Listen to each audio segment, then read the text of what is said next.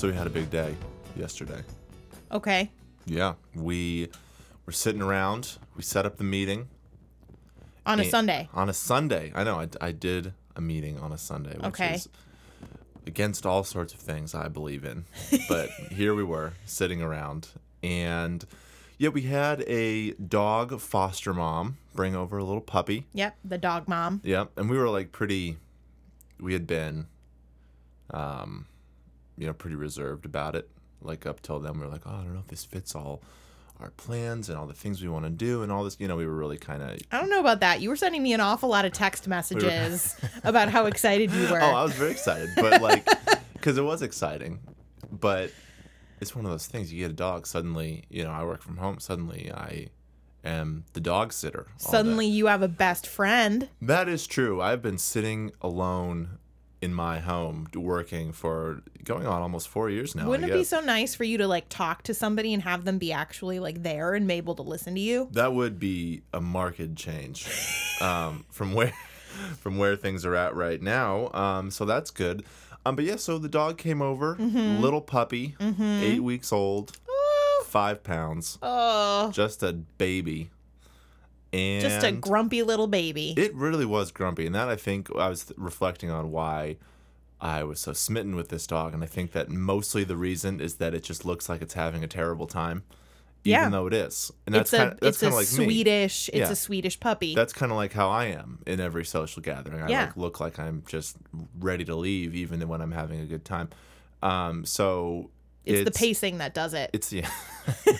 Well, the dog paced a little too. But it was good. So we're keeping the dog, though. So you get him in a week or two? Like a week and a half, Ish. somewhere in there. Something like that. And then I can, it's really funny. We were like trying to pick, names and stuff. We were like going through, what are we going to name this dog? And the thing that one of the names my wife threw out, she's like, we should name it Augie. Can't do that.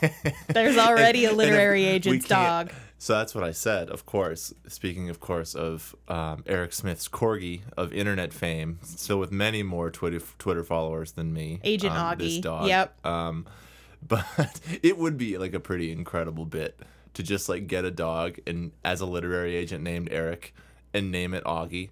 Just like start. Okay, so start tweeting as though like, oh look, I've got this cute little dog. It's doing queries with me. Just totally steal the just like because it's 8 weeks old, right? Yeah. So I mean, I know that you've already been thinking about other names and that this is not at all my decision, but I didn't get to name my dog because my dog came with this like funny name that all like grown men just like chuckled at. It's a good name, we kept Moose, so we kept it, right? Yeah. And so I've been having some thoughts. So I think we should go with like an old grumpy man Scandinavian name because that is what attracted you first to this dog. Yeah. So like Ove. That's a good name. Or like Otto. Ove is in the mix. Ove. I mean, like, because then he could be like an old man. The only reason we wouldn't go with Otto is because my aunt has a grumpy Swedish dog named Otto. Wait, in town. Is that the really big border collie? Yeah, his name's Oh, Otto. no. He's not grumpy. He's amazing. Yeah. He's like a shelf. Yeah, he just walks around and. But yeah. So we're getting a dog. That's exciting. Heinrich. Heinrich Arnold. is good. Heinrich would be very funny. Yeah, something like that. Like at the dog park, this tiny little puppy, like, Heinrich, it's time to come in. Yeah. That would be amazing. Yeah. So we're doing that. I'm sure that it's going to be way too much work, and I'll instantly come to regret it. But I guess that's how it goes sometimes. But I mean, I'm enjoying it. Yeah, no, it's going to be good. The real question, of course, is how, like, the manner in which you post about the dog, right? Because that's like I feel like the way I'm going to do it is after I like let loose like 5 or 6 like really opaque, like vaguely political tweets that no one likes. I'll just like slap a puppy pic in there just to like keep people around because you start like hemorrhaging followers or whatever that happens anytime I do one of my really truly good tweets. Yeah, people just leave because they hate everything I post. You just return with the dog pic you know, because I mean, really, what's the point of having anything in your life if it's not content, you know? Yeah. Like, I completely understand. Yeah. I mean, believe me, I'm a couple months ahead of you in this dog game, and I didn't even have a puppy. Yeah. How's the posting going? Do you get? Are you still getting those sweet faves? I am because people are charmed by the idea of meeting a dog in a public restroom and then taking her home. Yeah. So it's also really funny when she like lays on her back, because then her gigantic lips flop open and then she looks like a derp. Mm-hmm. So yeah, no, it's a lot of fun. I'm so excited for you and Ove. We'll see what we name it. But it's also of note to anyone listening. It is the dead of winter here in Minneapolis. The dog is not potty trained yet, so that's going to be probably a nightmare in a bunch of different ways. Dog's gonna love you. Are you gonna like put the little boots on them? We might have to get some boots. Some we'll little see. Booties. Because he didn't like it yesterday when we set him in the snow. I like took him out to just like. He mean mugged you real hard. After that. Yeah. No, he was not pleased with that situation, and frankly, neither was I. None of us liked this. Like, that's the whole thing with winter. Is we're all miserable and having a terrible time. Speak for yourself. I'm in a onesie. You are. So, not to derail, I was about to say welcome, but first we need to address the onesie. You're just in here in a onesie. Like, I was very cold. What sort of level of friendship is this that you think you can just throw the onesie on? To be fair, I've been mentally preparing you for over 2 months with my onesie situation. Yeah, that's so true. this is not my fault. This is your fault. But yeah, it's really cold out. You came in talking about your cold footsies. Mm-hmm. So I felt cold because you were cold, and then I, fixed it. Yeah. Well, I guess that's the difference between you and me. You're a little more proactive about such things. Yeah. I love a sweatshirt for my whole body. Man, you have just drank the goddamn Kool-Aid on the onesie. Welcome to this episode of Print Run. My name is Eric Kane. With me, as always, is the onesied up Laura Zatz. Say hello, Laura. Hello, Laura. So we're going to talk about comp titles today, the wide world of comp titles. That might sound a little flat at first, but I think that it's going to lead to a really interesting conversation about the way publishing communicates with itself, how certain patterns become entrenched, all sorts of things like that. And I'm excited to hear what you guys think. But before we do that, how about the basic rundown? Yeah, so we are approaching the end of February. We will have all 3 special episodes out to you this week, including a First Pages show, a query show, and then there's a special First Pages show that's coming. Yeah, we're not going to tell you any more about it other than we're not recording it tonight because we needed to prep. So it's something that requires prep and forethought, which should interest you quite a bit. Which puts it in the upper echelon of print of our paid content. The upper echelon of our paid content. If you want access to all of these, head on over to patreon.com and check out Print Run. Everything, literal days of content are available to you for $8 a month. Almost days of content for $3 a month. If you put the whole Patreon catalog on and said, I'm not eating until the Patreon content has entirely exhausted itself, you might starve. You would die. And so that's how much content we're talking here. There's so much content. Enough to starve yourself. Please don't do that. Please don't do that. I don't need that. I don't need to fill out that form. No, we don't need to go to HR about that. So head on over. Also, if you have any questions you would like for us to critique your first page, your query, if you have a Tulun it may concern, if you have any suggestions for special episodes, anything of the sort, send it to us. We're at printrunpodcast@gmail.com. So speaking of our Print Run email, we've been getting a lot of questions, complaints, Tulun it may concerns about comp titles.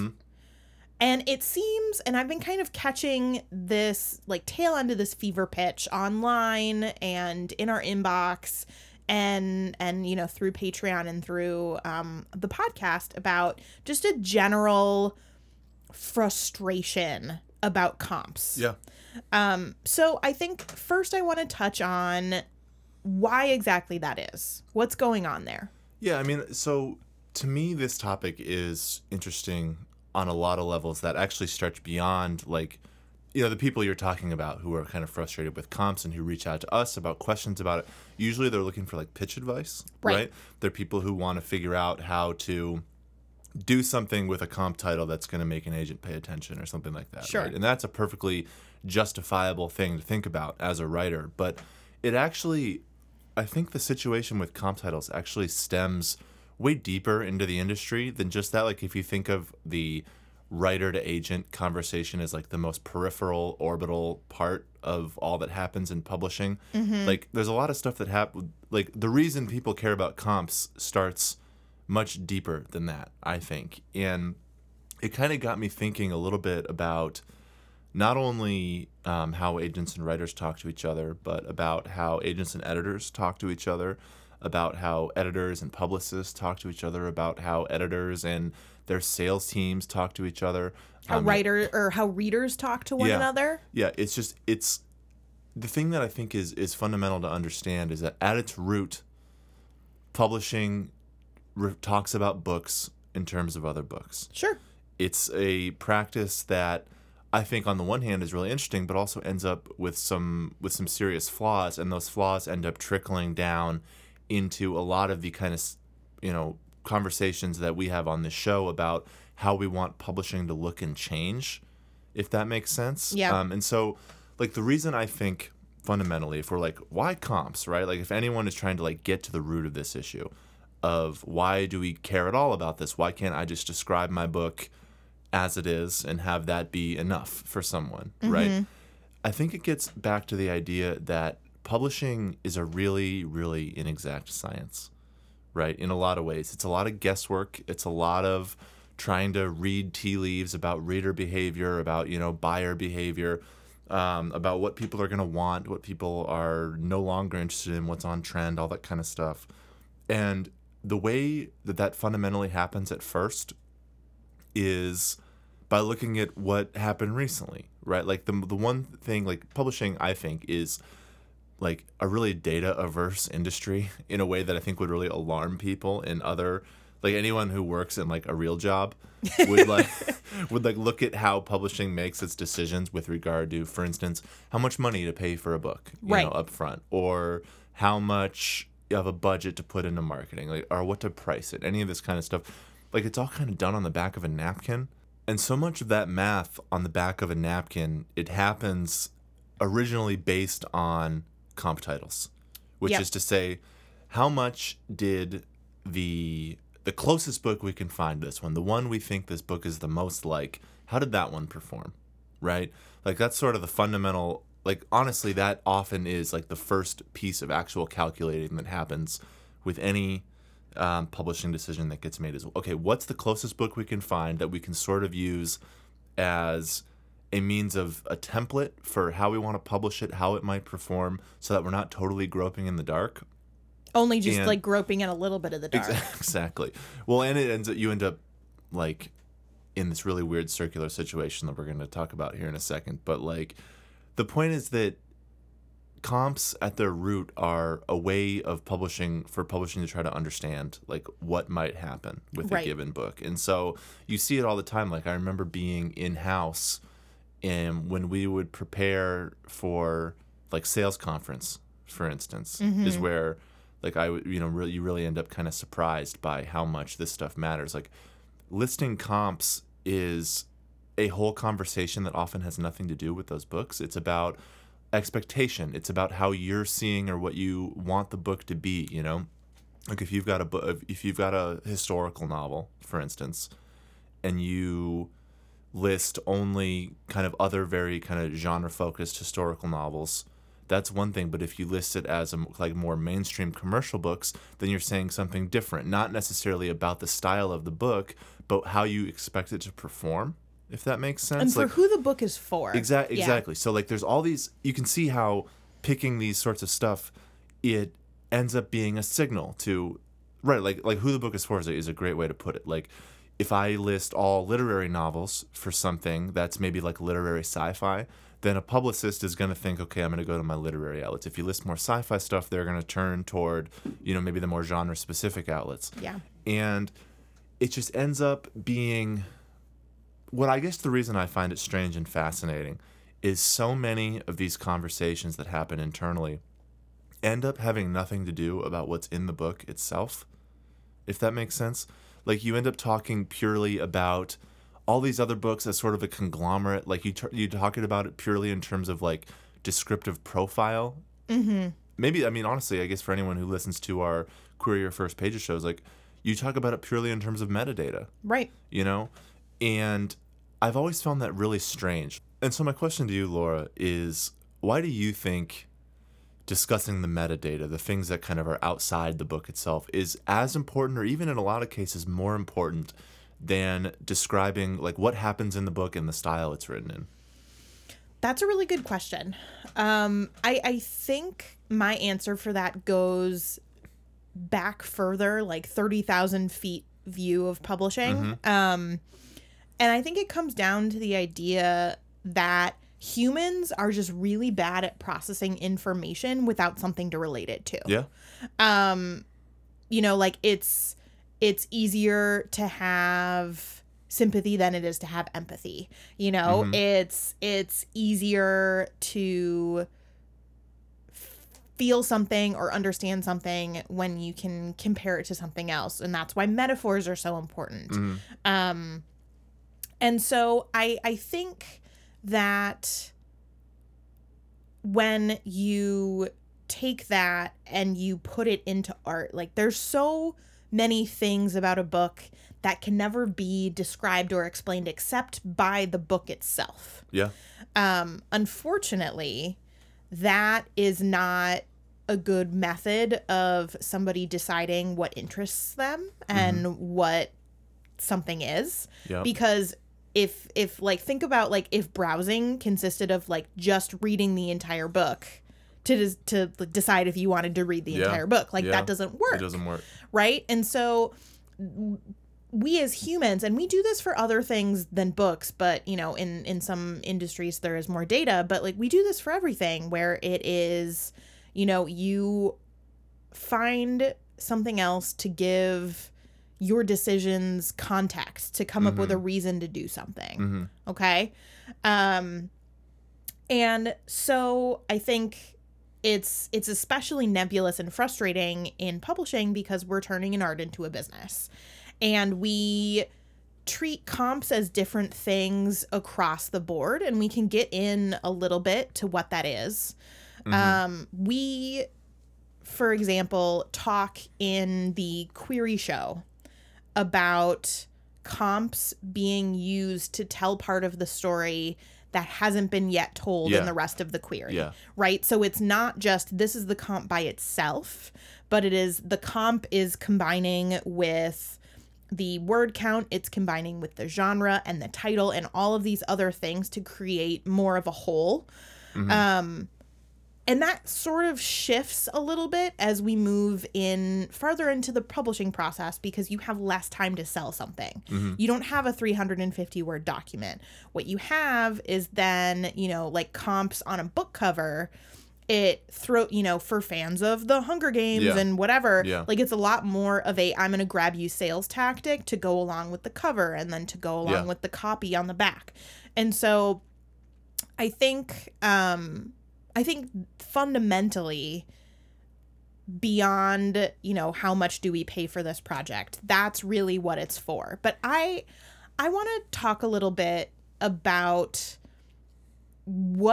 first, Eric, I want to talk about the different areas of publishing and how comps are used, because I think it's going to reveal something really interesting about publishing as a whole and how they treat comps. Sure. So for queries, I think it's pretty safe to say that there are two types of comps. There's kind of the, like, and it's all to finish painting that picture. But I sort of think about it in terms of like comparative versus comparable titles.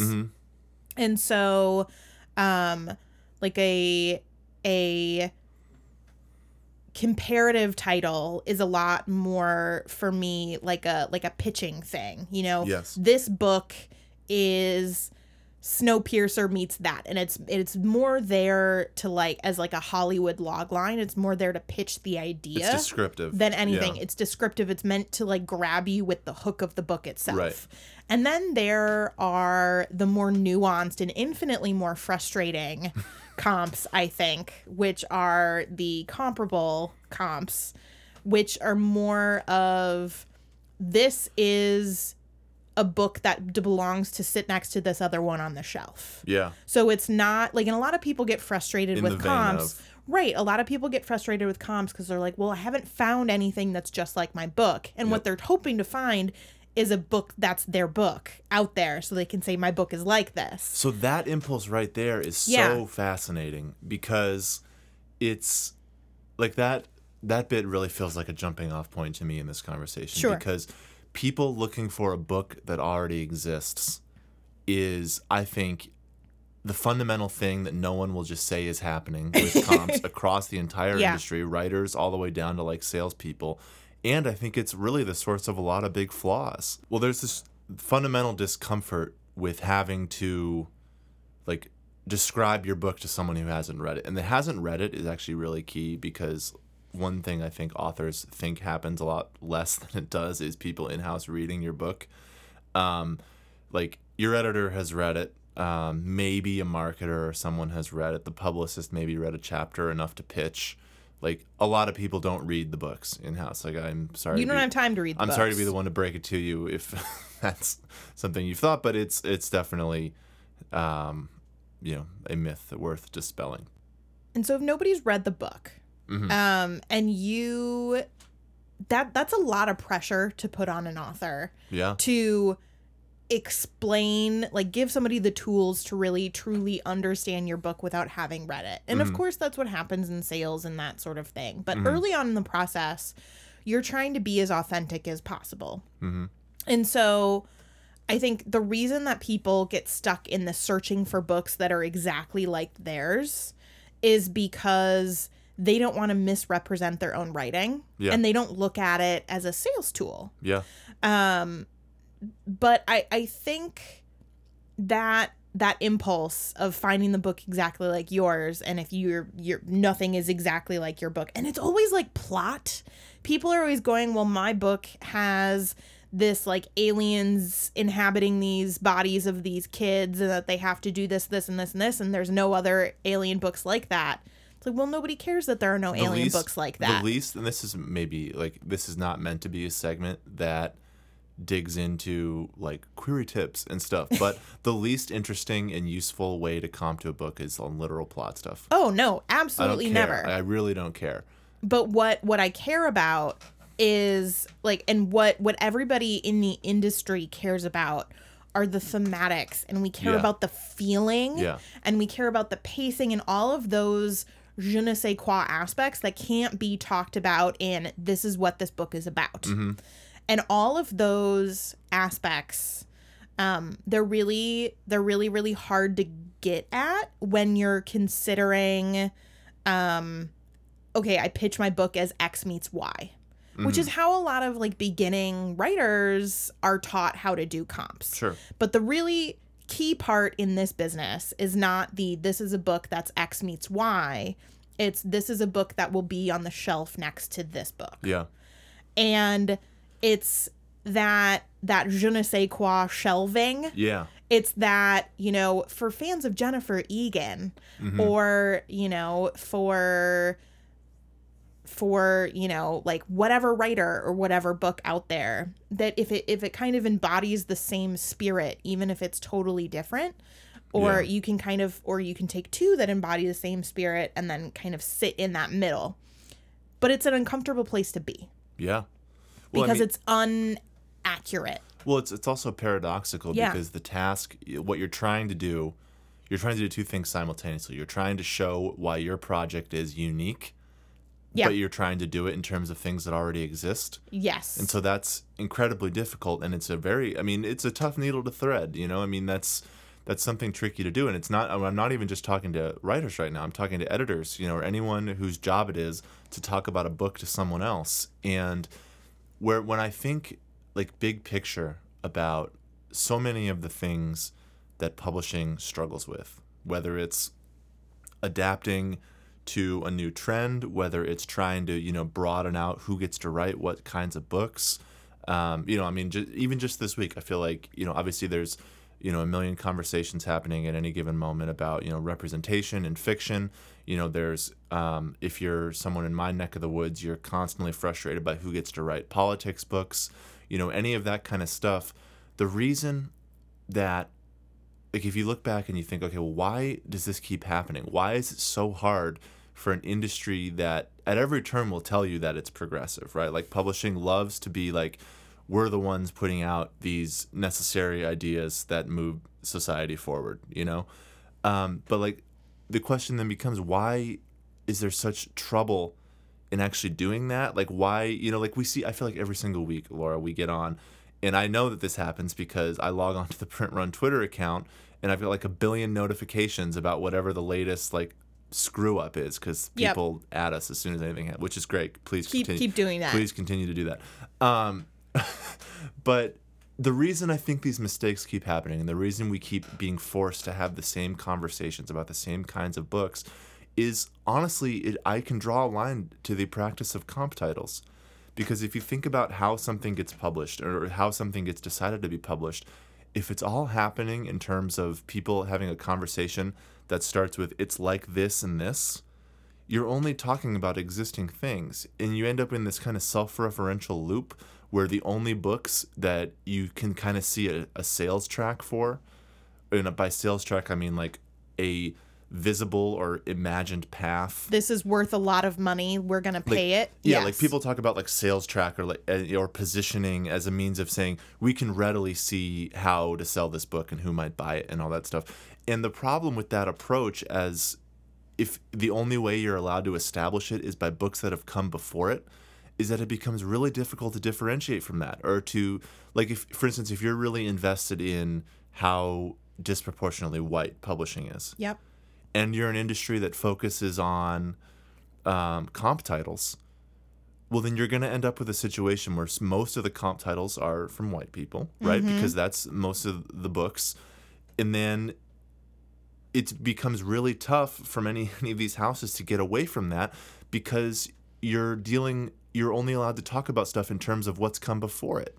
The trail hasn't been broken in. Yeah, exactly. And so, like, so much of this stuff is, like, when you look at why problems are the way they are, a lot of it is just general ignorance or laziness or, so many other things that we talk about a million different times on this program.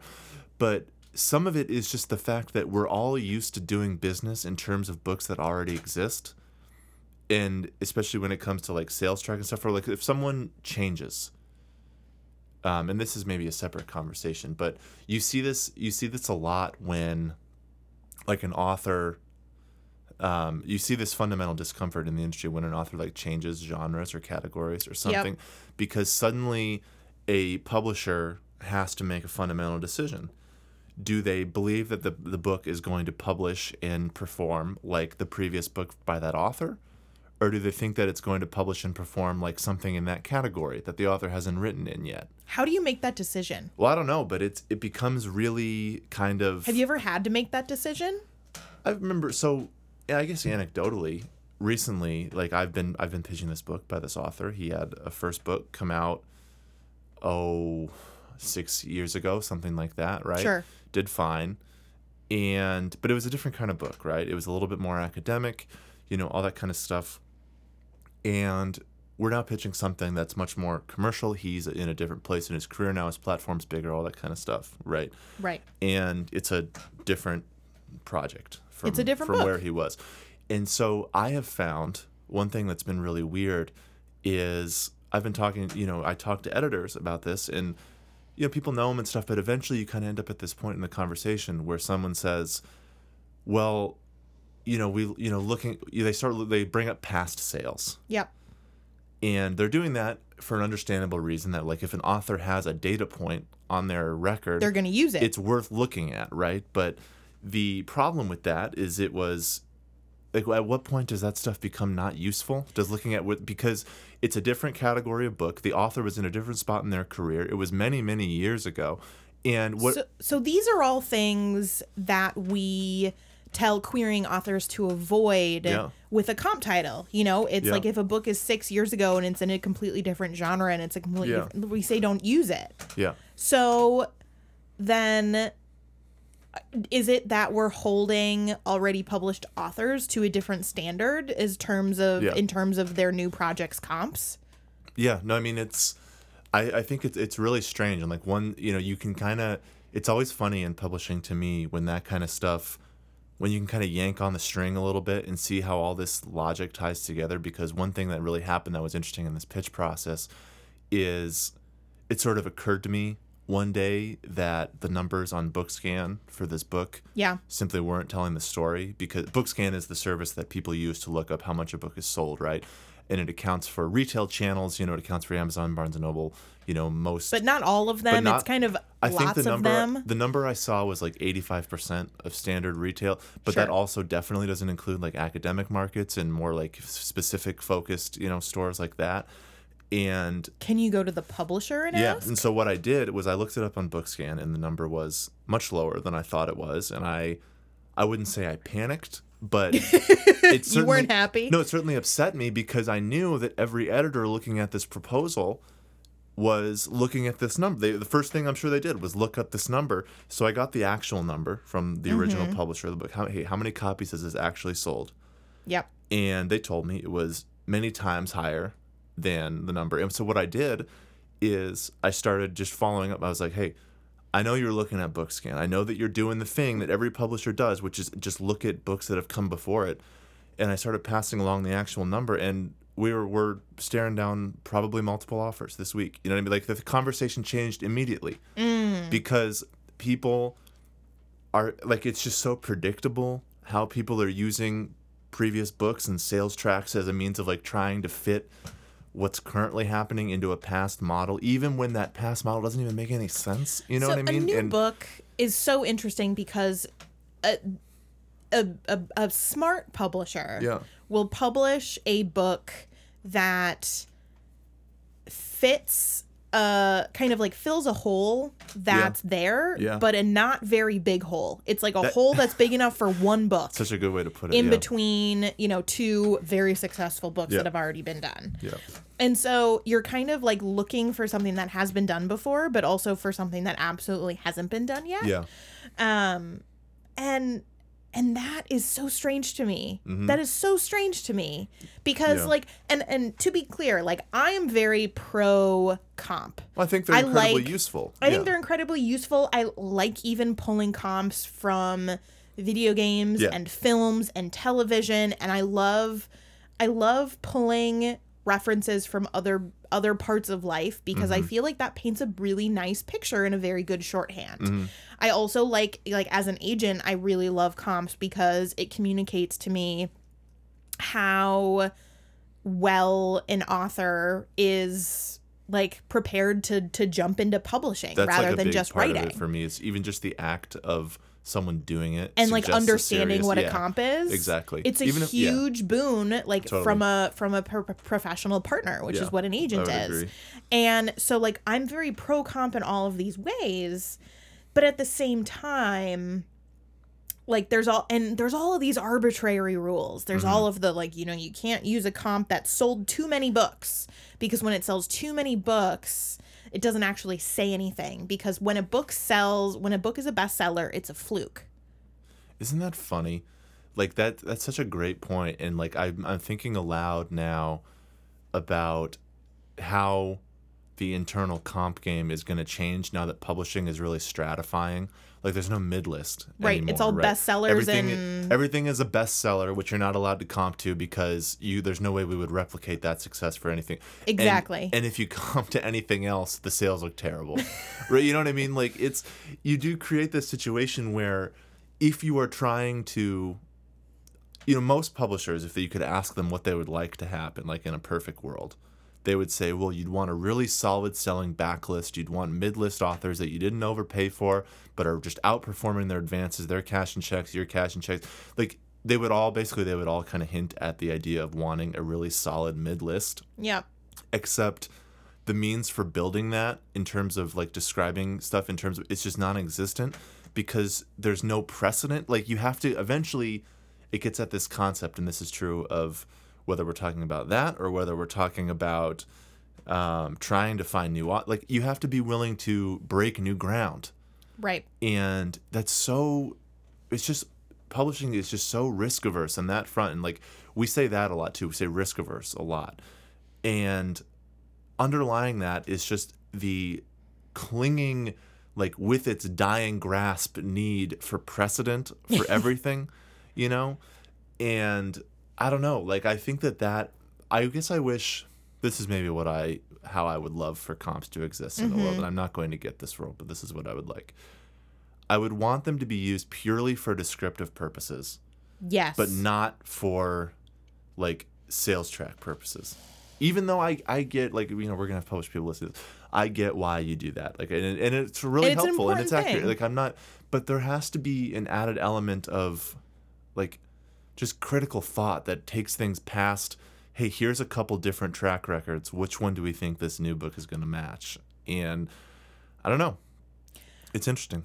I like a good comp because, or I like, and when I say a good comp, I mean, a comp that does what it is meant to do, which is either to really hook me into the concept of the project or to really communicate what the reading experience is going to be like, which are two incredibly different things. And you should never try to do both all at once. Pick one or the other based on what else you're strongest in. And it's supposed to fill the weakness. But I love a good comp because it also, like, as a reader though, Eric, I think I want to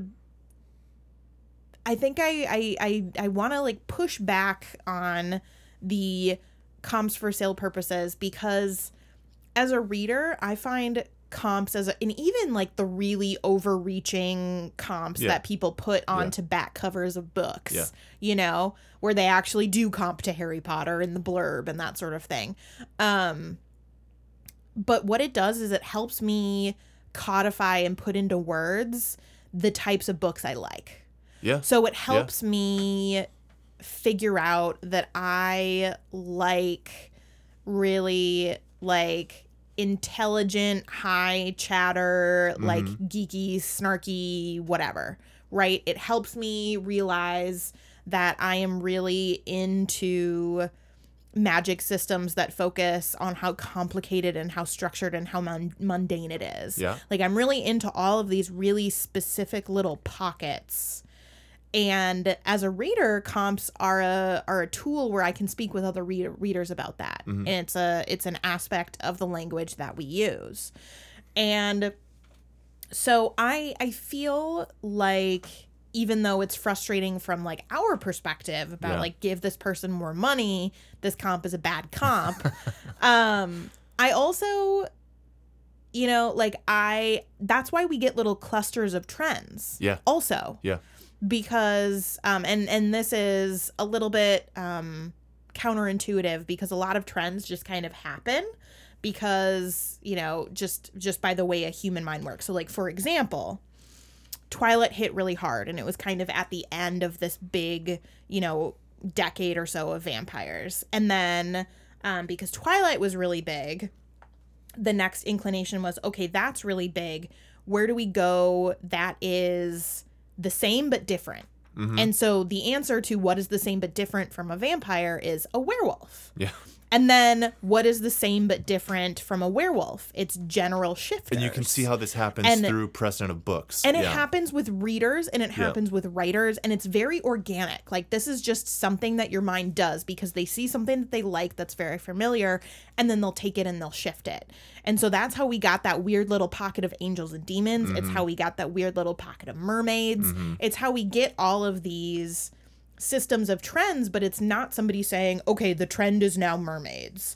It's a lot more based on that seeking comp behavior, which is what is the same but also very different. So I think that same but different leads me into the last note I want to put on this, which is kind of the most notable example I think that's happening right now.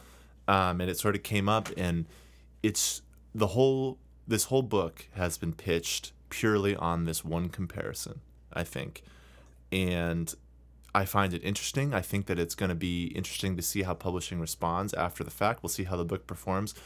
But Laura, Marlon James just wrote a new book. It's called Black Leopard, Red Wolf. I have an arc on my mantle now. I bought it. My wife's now reading it. It's the next thing I'm reading as soon as she's done. I'm very excited. But do you remember how that book was pitched? It's a black Game of Thrones. It was a black African Game of Thrones. Yeah. Well, so let me ask you a question, Laura. If someone put Game of Thrones as a comp in a query, what would you do? Just Game of Thrones? Yeah, they said my book is like Game of Thrones, and they kind of just... Oh, if they said that, I would turn it down. Yeah. Well, why? Because it's too big, right? Well, it's too big, and there's a lot of parts of Game of Thrones I don't want to see in my list. Yeah. Like, I don't want to see a all white, weird, incesty, like, version of England. Yeah.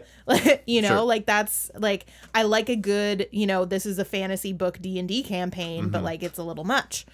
However, if you came to me and said, I have an African Game of Thrones, that would be really interesting, because immediately what it would do is it would pull me from the cultural context that I am not really into with Game of Thrones, British and seeing stuff, yeah.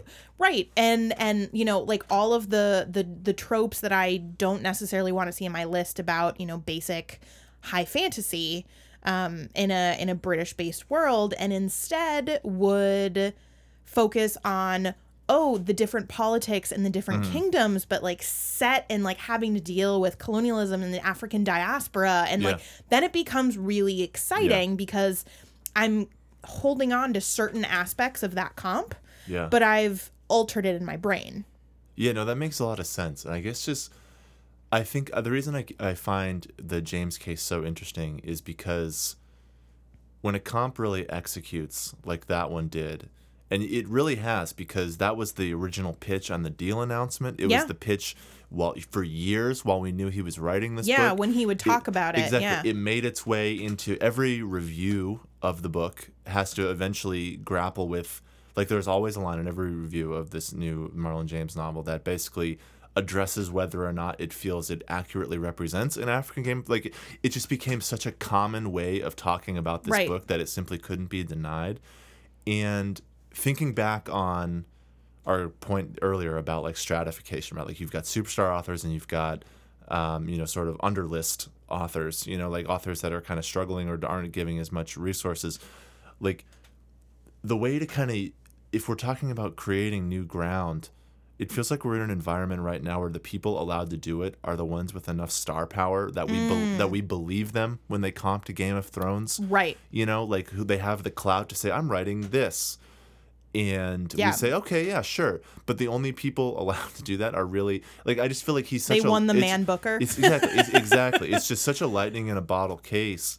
But what you see when that happens, what's interesting about it is, like, I don't know, these books were presumably, being written before this one, was published and everything. But, like, just anecdotally, like, diving into Pitch Wars the other day, which is, a great kind of pitch contest that happens, through online. A whole lot of really interesting fantasy manuscripts set in Africa and set in other places. Yep.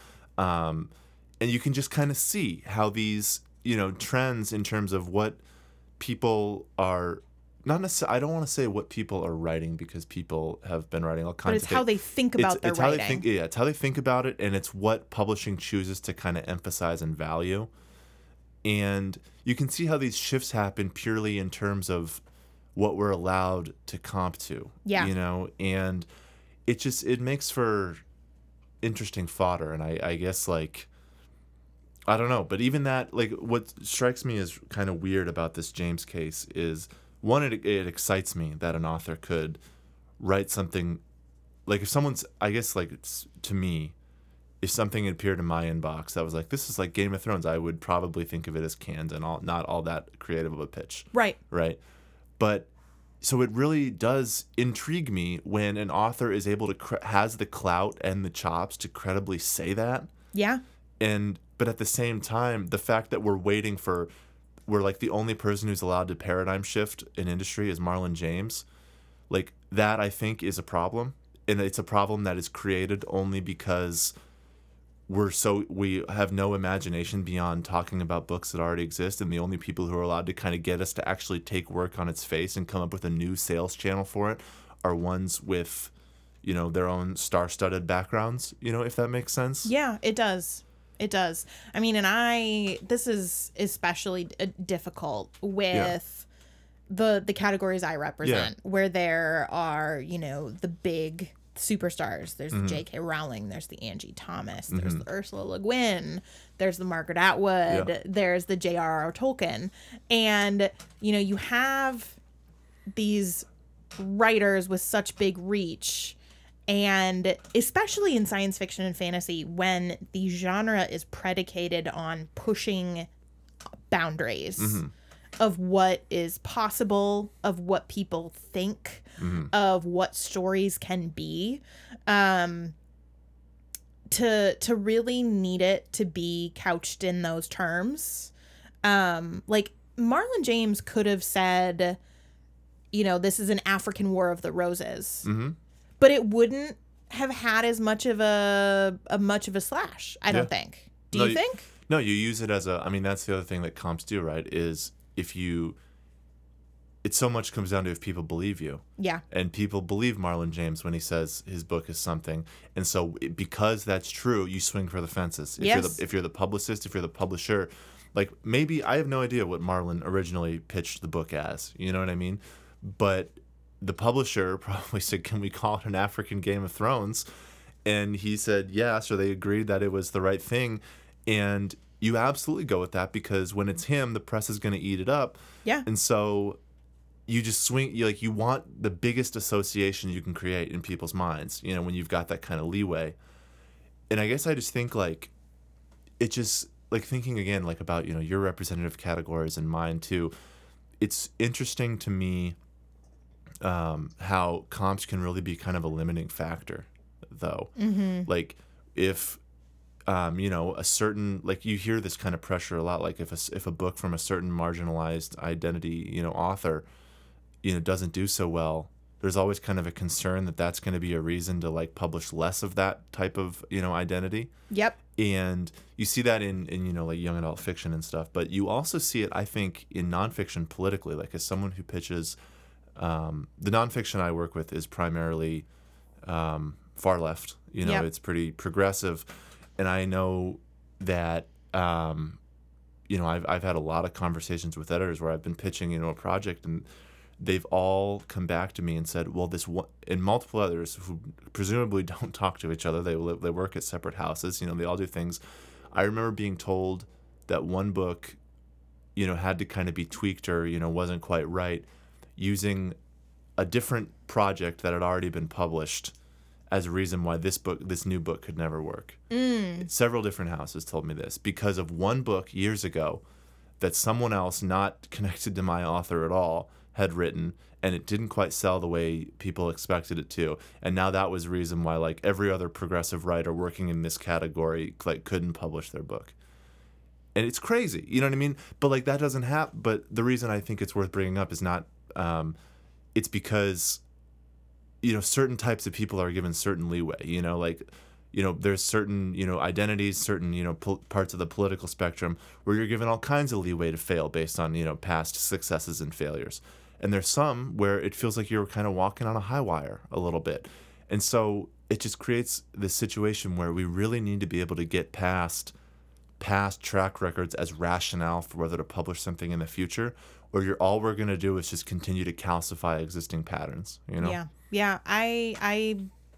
I fully agree with that. You know, I'm very pro comp, but not when it hobbles us as an industry. It's used as a means of, it's an excuse for saying no. Yeah, a lot of the time. That's exactly what it is. Yeah. We've talked before on this podcast about editors saying no because they don't know how to, quote, break out the book. Yeah, this so much has to do with it. It's directly linked to comp titles. Well, so think of the imagery there.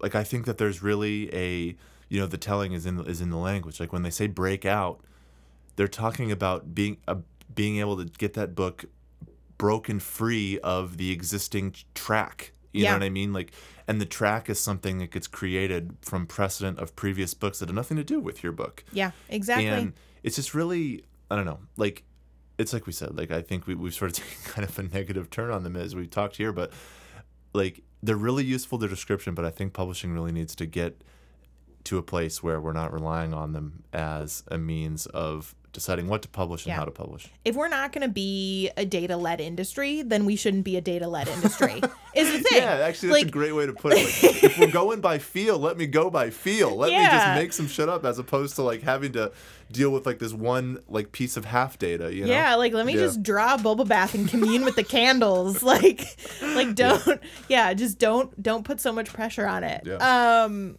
Let's do a Tulun It May Concern. Please. Okay, I'm going to read this one to you. Okay, I'm ready. Dear Looney Tunes. Oh, no one's ever called us that. That's nice. Yeah. Late last year, I received my first short story acceptance from an online fiction magazine. Exciting, right? I was absolutely over the moon. I told my friends and family, shared the news via social media, and prepared to add this first real success to every single query letter. But that's where the fun ended. I signed what I assumed to be a basic contract. First world English rights only, 90 days to publish or the contract is void, and payment upon publication. As the months went by, I heard nothing from the magazine's editors. No email, no edits, no look at copy proofs or anything. I feared that the projected publication date of early 2019 would be pushed back until spring or maybe summer, which was a blow as I'm incredibly impatient despite my desire to be a traditionally published author. Yeah, I know. I'm working on it. A few weeks ago, I learned via the magazine's Facebook page that my darling short story was published. What?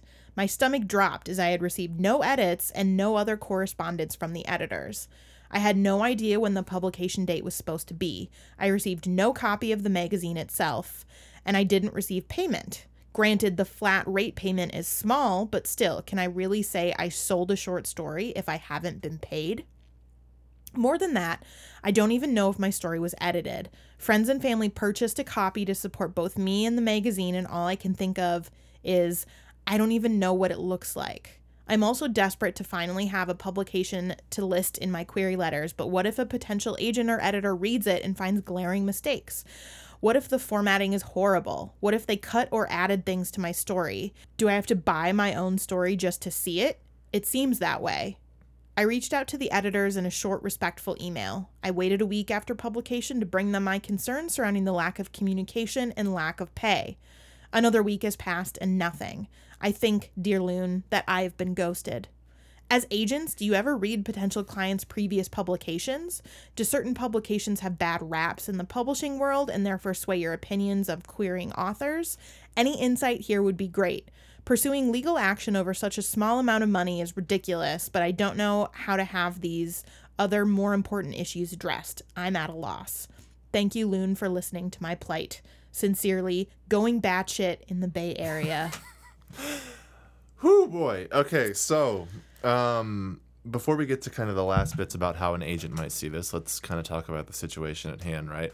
I guess I read this and my first thing is, especially if they're like actively posting on Facebook and stuff. Yeah. Maybe that's just, let's take the good faith explanation here for a second. I mean, we're probably past that, but like they're active on Facebook. Maybe you can send them a message there, you know, and just say, but like what I would say in that message, whether it's on some social platform that they're clearly using to promote the issue that they put out without even telling you, or over their email or whatever it is that you want to talk to them, you're being reasonable, you have clearly been reasonable. Remind them that you and I think probably they, signed a contract. Yeah. And they need to honor it, and you're ready to get the Authors Guild involved. And I think that that's where our actual tangible piece of advice comes again, because there's kind of this thing that happens, and I feel like a lot of the time with these sorts of questions, we end up recommending the Authors Guild, right? They're a good guild. They're a good guild, and they're really helpful. But the reason I think we keep coming to them is because you've correctly sensed this like sweet spot between needing to not get anyone involved, like something you could settle with them just over email and communication. But it's like still a little bit like, the amount of, like you say, the amount of money maybe isn't that high or something. So like why get like a lawyer involved? But like, that's why you've got this middle mechanism that's trade specific that can theoretically, put the clamps on a place and say, hey, you guys are, treating authors a certain way. And it's to be clear, they are treating you a certain way here. If this has gone down, like you said. Eric, even before I would do that, I would look into who else has been published by them in the past few months. Reach out to those other writers, see if they got edited, see if they were contacted, see if they were paid. And if they're not, idea, what that probably is. So it could be, again, good faith. It could be something about your story and your project specifically. But what this probably is this lack of communication, this lack of payment probably speaks to a larger issue. Could be cash flow issues. It could be personnel issues.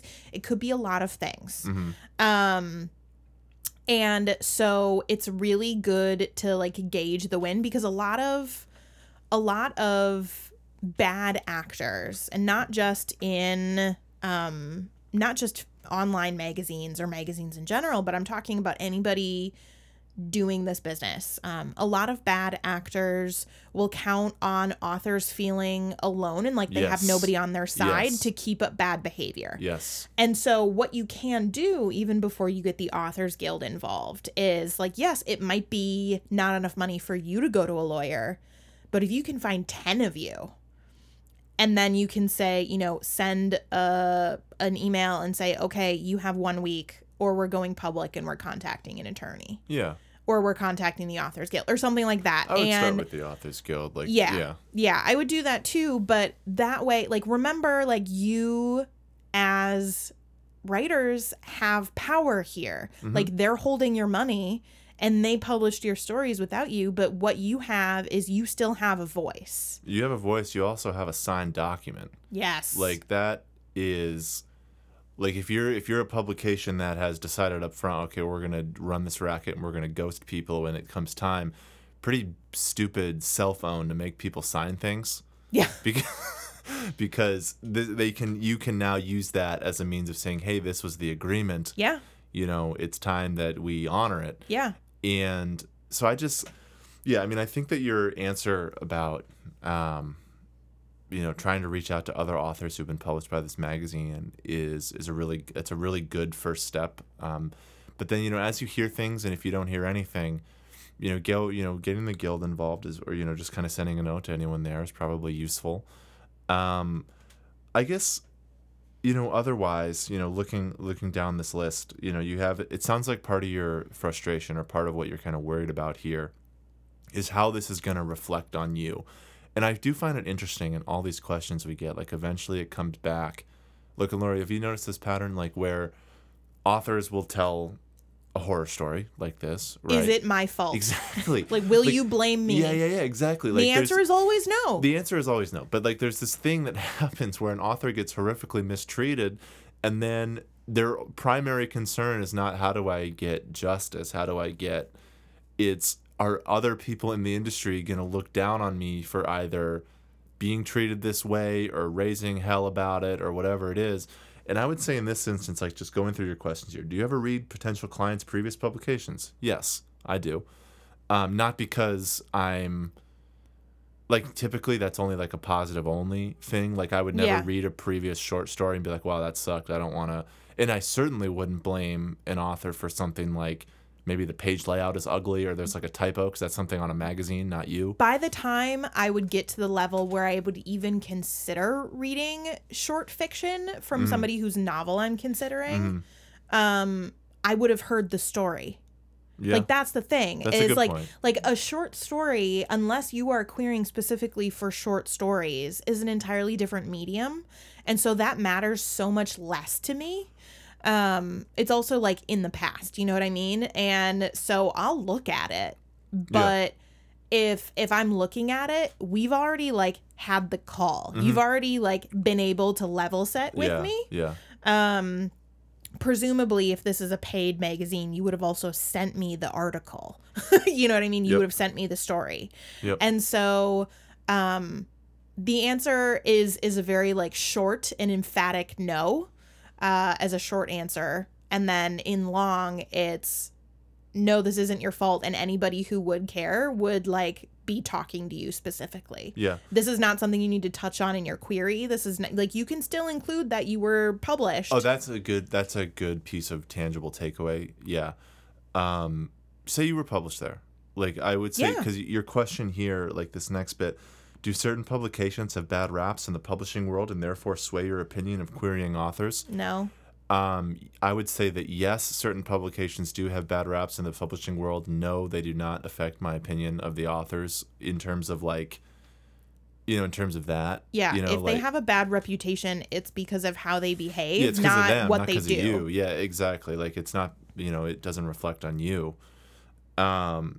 And so I would say that, it sounds like one thing that you correctly have sort of viewed as a victory for yourself here is being able to like list a prior publication credit in your query letter. Great. And I would say that you still have, like, that victory has been earned, and you should not feel bad about listing that. Take what's yours, you know what I mean? And that's something that's yours. Like, if you think that strengthens your letter, and I think that it seems like it would, list it. And these other frustrations, I would just say, like, start asking around, ask the other people in the table of contents, see if you can get a hold of anybody, and then just see, any of these professional organizations, see what they have to say. But the thing I want to return to again and again and again with this question, like we had that, question from someone about a small press treating them poorly a few weeks ago or whenever.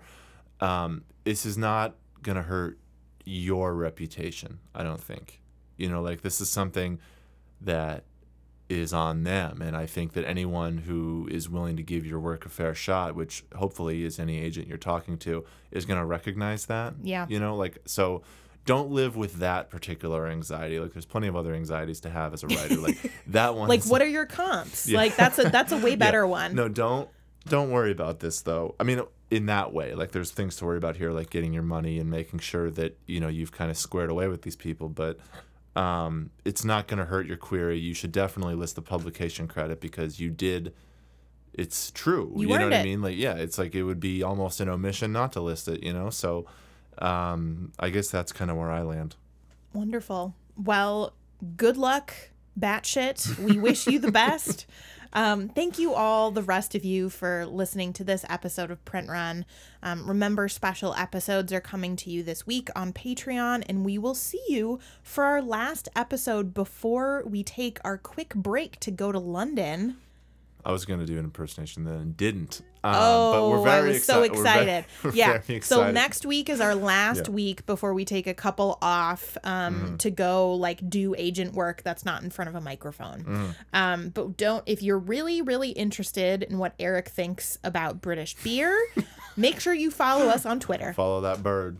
Follow that bird, and also probably me, because I'll be taking way more pictures. We will see you for a regular episode next week. Bye.